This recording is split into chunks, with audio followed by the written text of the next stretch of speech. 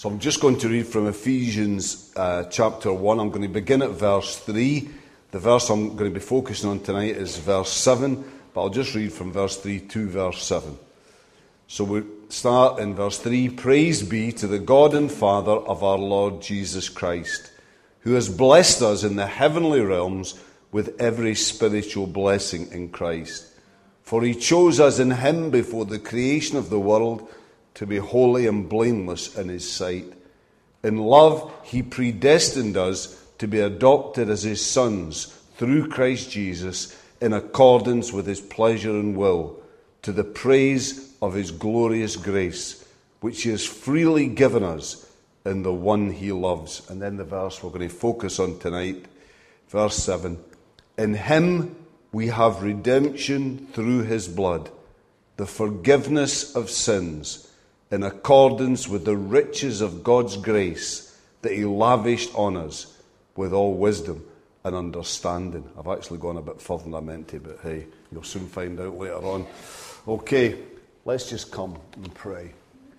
Father, we want to thank you for the riches of your grace in Christ, and we want to thank you for the riches that you've blessed us with in your word and in the power of the Spirit. And we pray that by the Spirit's power, you will give us understanding, and even more than understanding, you'll give us that desire to be obedient and to live in the truth and in the promises of your word. And this we pray now in Jesus' name. Amen. To see ourselves as others see us, that's one of my personal favourite lines from the poetry of Burns. But you know, it can be a pretty humbling thing at times to see ourselves in this way, though at other times it can be surprising, can even be gratifying to realise how others actually see us, what they actually think of us. The humbling side, though, there are one or two instances that stick out in my memory of the humbling that this can bring, like the time my wife and children gleefully pointed out that a bald spot was appearing on the back of my head. I have to be honest and say, at first, I couldn't believe it. Hadn't a barber told me once that I had such thick hair, I would never go bald. I wish I could go back and get that tip back. Anyway, and then there was the time, and you know, as I think about this, I realise it's amazing how prominent barbers have actually been in my life. There was the time when I was sitting in the barber's chair, and when suddenly I started to notice all this silvery hair floating down around about me. Where was this coming from? I wondered. I have dark brown hair. Is it blowing over maybe from the chair beside me? Then the terrible truth struck me. I don't have dark brown hair anymore. And to top all of it off, there have been a number of occasions recently when I've said to Elaine things along the line when I've been a bit my miserable self as usual. What's that old guy over there doing? I wonder what that old codger there is up to. And her reply has been usually something along the lines of, that old codger is probably younger than you. How even truth that is quietly spoken at times can hurt. How it can wound. Another side to all of this, though, is that one of the great joys, I believe, in ministry is to tell people who've maybe got an undeservedly low opinion of themselves how precious they actually are to God and his people. Well, here, at the heart of Paul's great outpouring of praise to God in Ephesians 1, here in this verse 7, we are revealed as we really are. But far more importantly, God and his heart toward us are revealed as they really are. Let's begin then with what this verse tells us about what we are. What we are, that is, to begin, that we are slaves. That's where it begins, for the key word in this verse is the word redemption. And its background, the Greek background to this, is that it's a technical term originally that was used in the commerce, that was used in the business of slavery. And it refers to a slave being set free upon the payment of a price, of a ransom. Now you see, in the background here are really hints, undertones of the Exodus, of that great saving event in Israel's history where God acted to set his people free from their slavery in Egypt. But at the same time, right in the very foreground, stands the Lord Jesus Christ, the one who will lead his people out of a much greater bondage in a new Exodus. Indeed, this is the very language that was used by Jesus at his transfiguration in Luke chapter 9, because there he spoke in verse 31 about the departure, and that is literally the Exodus that he was about to accomplish for his people by faith, the new people of God at Jerusalem. The wider teaching of Ephesians, though, and the wider teaching of the Bible tells us just how much greater, just how much more significant this second Exodus, led by Jesus, made possible by Jesus, actually is, even in comparison to something as incredible as that first Exodus. For you see, we are slaves, not just to Pharaoh, not held merely by physical chains, but rather we are slaves to Satan and all the dark forces that are at work in this world. Ephesians 2:2 talks of the ruler of the kingdom of the air, the spirit who is now at work in those who are disobedient. And Ephesians 6:12, it reminds us that our struggle is not against flesh and blood, but against the rulers, against the authorities, against the powers of this dark world, and against the spiritual forces of evil in the heavenly realms. Now you see, this is something I believe that every man and every woman has to grasp. That once sin entered into this world, that once in Adam, mankind made that first choice to sin, that changed both our fundamental human nature and the nature of this world we live in. For we now, by nature, are a race inclined to sin. That is our natural inclination. That is our bias. And now, in this world, because we, by choice, have opened up the way for the powers of evil to be at work in this world, well, so then, these powers are powerful. They are active in our world. They are. God, of course, is sovereign and all-powerful. He is, but the power of evil in this world is great. And we, as men and women in and of ourselves, cannot stand against this power, cannot set ourselves free from this power. You see, we chose to sin. And we choose to sin because we thought that to do so, that would set us free. That if we just do our own thing, that we'll be free from any hindrance, we'll be free from any limits, that we'll be free to enjoy all the pleasures of this world as and when we want, free to do whatever we please, whenever we please. But what man found out in Adam, and what man has been experiencing ever since, is that in the end, sin doesn't set us free. Rather, it brings us and keeps us in chains. It makes us enslaved to the forces of evil and unable in and of ourselves, lacking the power, the ability in and of ourselves to set ourselves free. So what are we? We are slaves. But in addition to this, we are also dead. Dead in sin. We see this verse also talks about the forgiveness of sins. Now you see, in the Bible, the different words that are used, that are all translated into English by the one word sin, these words, three main words, slightly different words, have got slightly different shades of meaning. One word, the word that's actually used here in this verse, it focuses on the idea of consciously and deliberately choosing to take a false step. Consciously and deliberately choosing to deviate from the right path. Another word carries the idea of to miss the mark, to miss the goal, to fall in some way short of the required standard. And finally, there's another variation on this same theme, that sin is making a mistake, that sin is making the wrong choice. But don't let that word mistake give you the wrong idea. For here's what Harold Hohner has to say. He says that in the Bible, all three of these words denote more than an inadvertent mistake.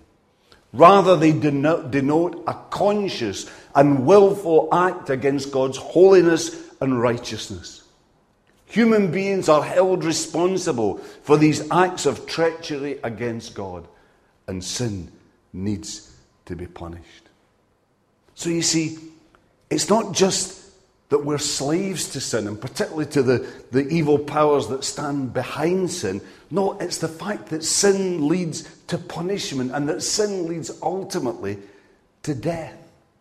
Because our sin, the fact that we have chosen to sin, this offends a God who is holy.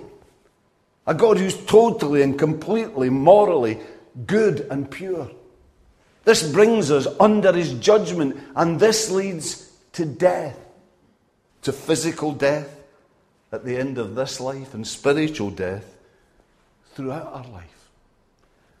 All because our sin separates us from God. Our sin separates us from the life of a holy God. And so our sin makes it impossible for us to truly know God, to have true understanding of his word, to live a life of genuine spiritual discernment and obedience. It leads to death in this life, and to eternal spiritual death, to an eternal spiritual separation from God, from good, from all that is love at this life's end. You see, without Christ, this is what is waiting for every man and for every woman. Romans 5:12 sums up much of this, where it says, sin entered the world through one man, and death through sin. And in this way death came to all men, because all sinned. So again then, what are we? We are slaves. Slaves to the powers of darkness. And we are dead. Spiritually dead in sin, and unable to do anything about this by ourselves. In addition, we are alienated. We are alienated from God. This is our present, this is our here and now experience. That is that basically sin has left us as broken people, living in a broken world. For the alienation that sin leads to in our relationship with God, this then rolls on to affect us.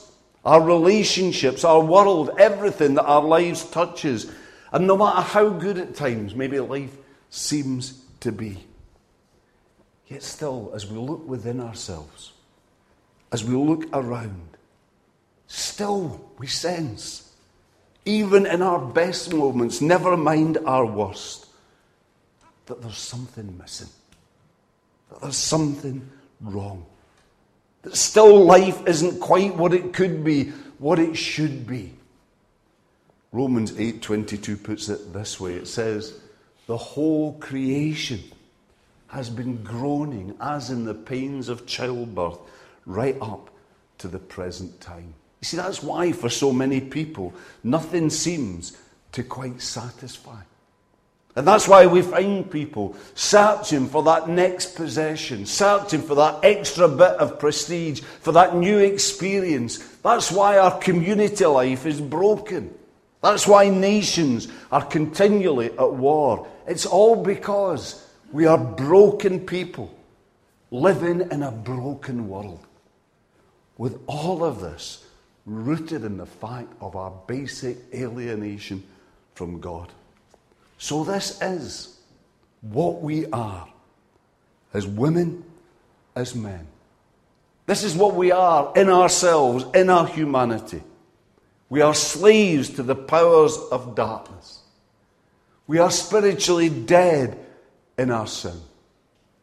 And we are therefore alienated from God, with this alienation leading to brokenness. That's what we are.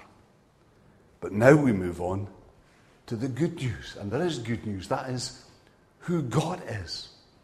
Who God is. And of course, one thing we can be sure of, as we've already touched on, is the fact that God is holy and just. He is.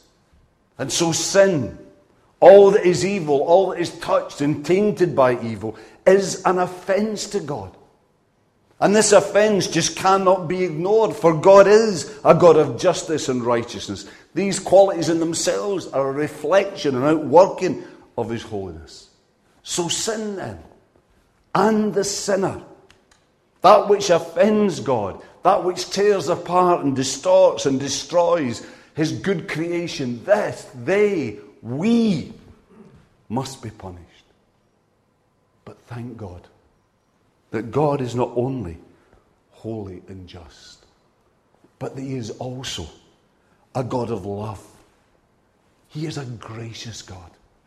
He's a God who shows His grace, that is His love for the unworthy and undeserving and ungrateful.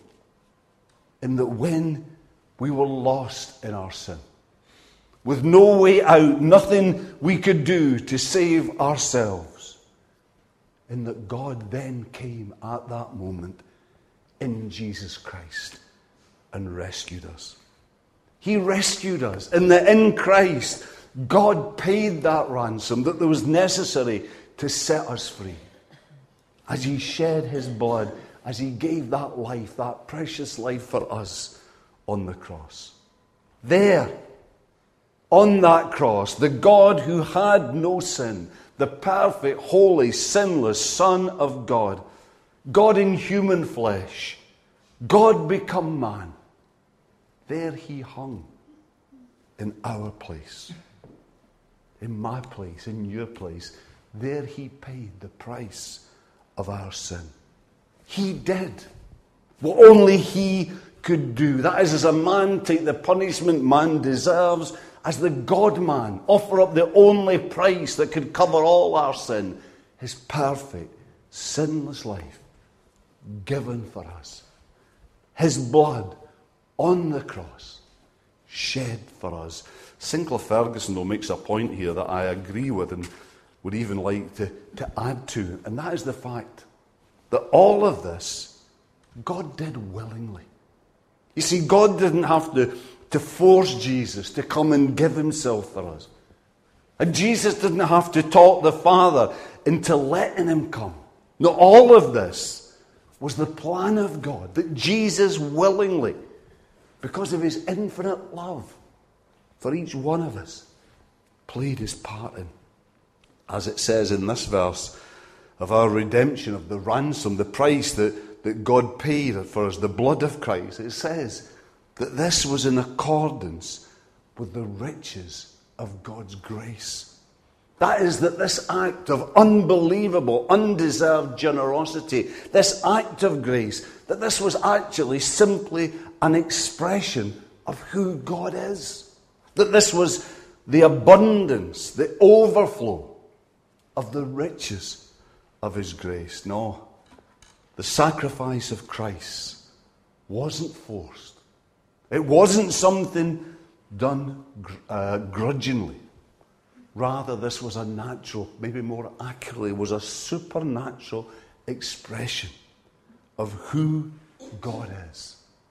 The Father, the Son, and the Spirit. But you know, this is particularly relevant in the days in which we now live. For there are people around today, particularly some popular writers and speakers who would call themselves evangelicals, who struggle with things like substitutionary atonement, with concepts like redemption, like the thought of Christ's blood being shed to pay the price, the ransom of our sin. For you see, they feel that these are are crude concepts that don't tie in with what they believe must be dominant. That is God as a God of love. And the thought of the Father sending the Son to be punished, sending him to take our punishment, well, that they feel is cruel, is unworthy of God. To the extent that Steve Chalk, in one of his books, so this was also a statement that was actually made earlier by another author, he says that the cross, understood in the sense of Jesus taking on the punishment for the sin demanded by the Father for our sin, he said that this is some kind of cosmic child abuse. And also there are those who object to lyrics in hymns, such as in Christ Alone, that line that speaks of that on the cross the wrath of God was satisfied. And indeed they actually changed these lyrics to things like that on the cross the love of God was magnified. But you see, I want to say to you, the facts are that actually that both of these are true.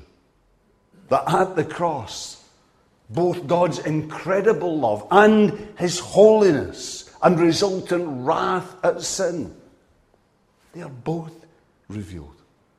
And just because in our society today, and in part of what's called the church today, just because we don't like things like sin and wrath and judgment, yet that does not change the fact that these things are there, that they are taught in the Bible. And those who try to deny this can only do so if they ignore or willfully misinterpret the parts of the Bible they don't like. Verses like this one here tonight in Ephesians, which clearly talks of the blood of Christ being the means of our redemption, of our ransom being paid for our sin. And also many other verses. One example, 1 John 4 verse 10, where it says, "This is love. Not that we loved God, but that he loved us and sent his Son as an atoning sacrifice for our sin." You see, it's all there in that verse. The love of God and the demands of the holiness of God, all there in one verse. Both are there. And both need to be held together if we're going to have any kind of true understanding of what actually happened at the cross. And as for that thought of the cross as some kind of cosmic child abuse, well, that is, I believe, a total misunderstanding of the nature of the Trinity and of the nature of the relationships within the Trinity. Because you see, as we said earlier, the Father sent the Son as an expression of his love to meet the demands of his holiness. But Jesus willingly came. Why? Because of that same love for us. And because within him, within Jesus, who shares that divine nature, there is that same desire that the demands of holiness and righteousness and justice be met.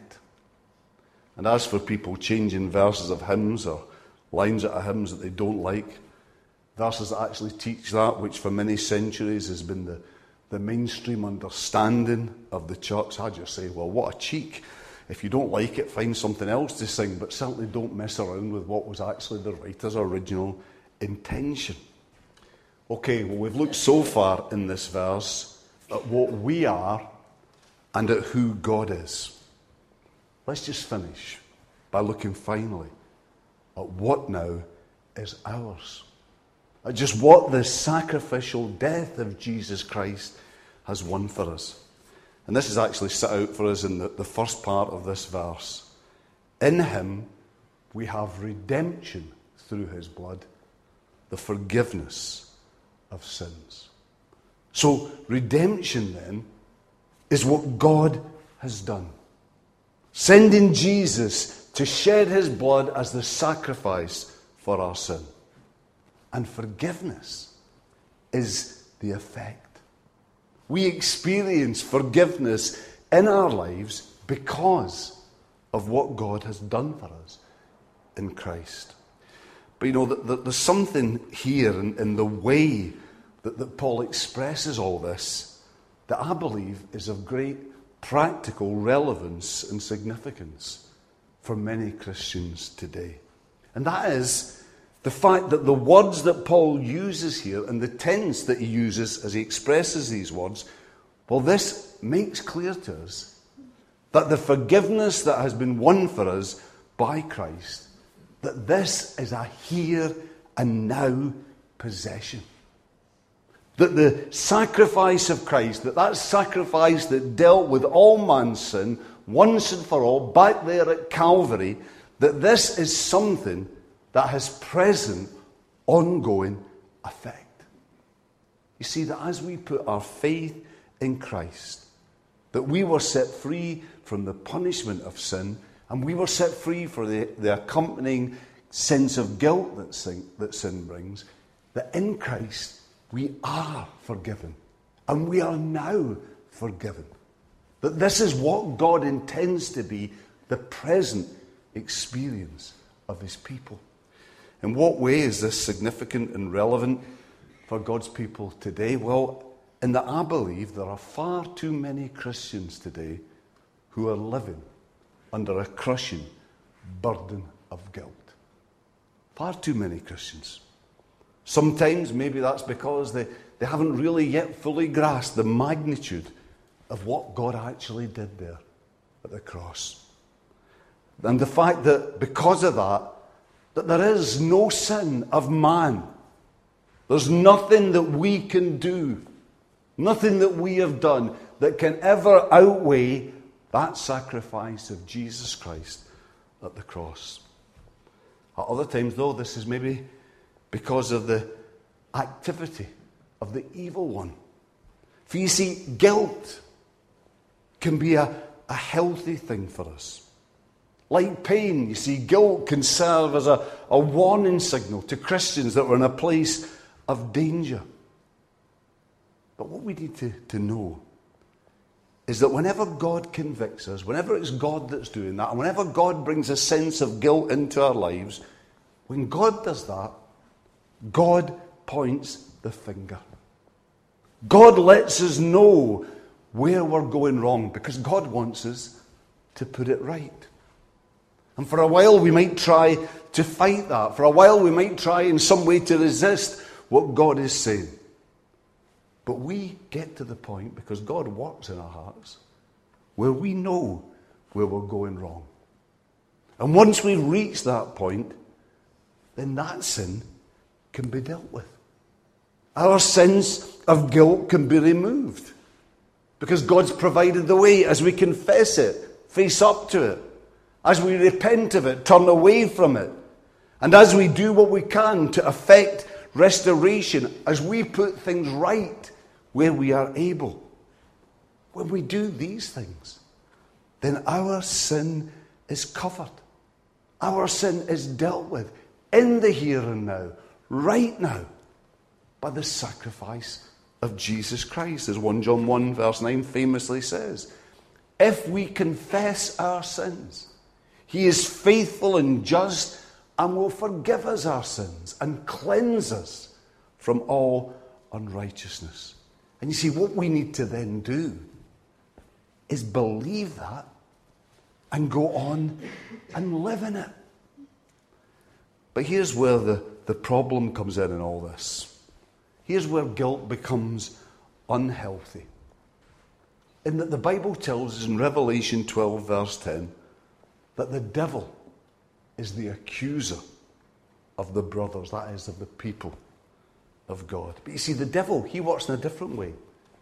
He doesn't point the finger at a particular area. Rather, often he just gives us a vague sense of guilt, a vague sense of uneasiness. We feel that there's something wrong in our lives, but we just don't know what that is. And so we live our lives. Sometimes we live years of our lives under a dark cloud of guilt, tormented by an ongoing sense of guilt. I want to say to you, we need to deal with this again by claiming the forgiveness of Christ that God promises. Even when we don't feel it, we need to claim it by faith. And then we need to go on to live in it. And we need to tell the devil when he tries to accuse us that there is no one so bad, no sin so terrible, again, that it cannot be dealt with by the sacrifice of Christ on the cross, by the blood that he shed for us there. If we do that by faith, then eventually, I believe, the feelings will follow. So what I want to say to you tonight, if you know Jesus Christ, is you are forgiven. Believe it. Hold on to it. Hold on to that promise. Live in it, and soon you will know yourself. You will feel yourself to be forgiven. Listen again to what it says in Ephesians 1, verse 7. In him, not in you, not in what you've done, in him, we have redemption through his blood, the forgiveness of sins, in accordance with the riches of God's grace. So put your faith in Jesus Christ. Put your faith in what he did at the cross. Hear that promise. Believe in it. Live in it. Because it's true. In Christ, all your sin has been dealt with. Let's come in prayer to God. Father, we want to thank you for that cross of Jesus Christ. We want to thank you for the redemption that is ours because of that sacrifice there, that we have been forgiven our sin, and that tonight we stand before you clothed in that righteousness of Christ. And if there is anything that's in our life that is separating us from you, then tonight that can be dealt with.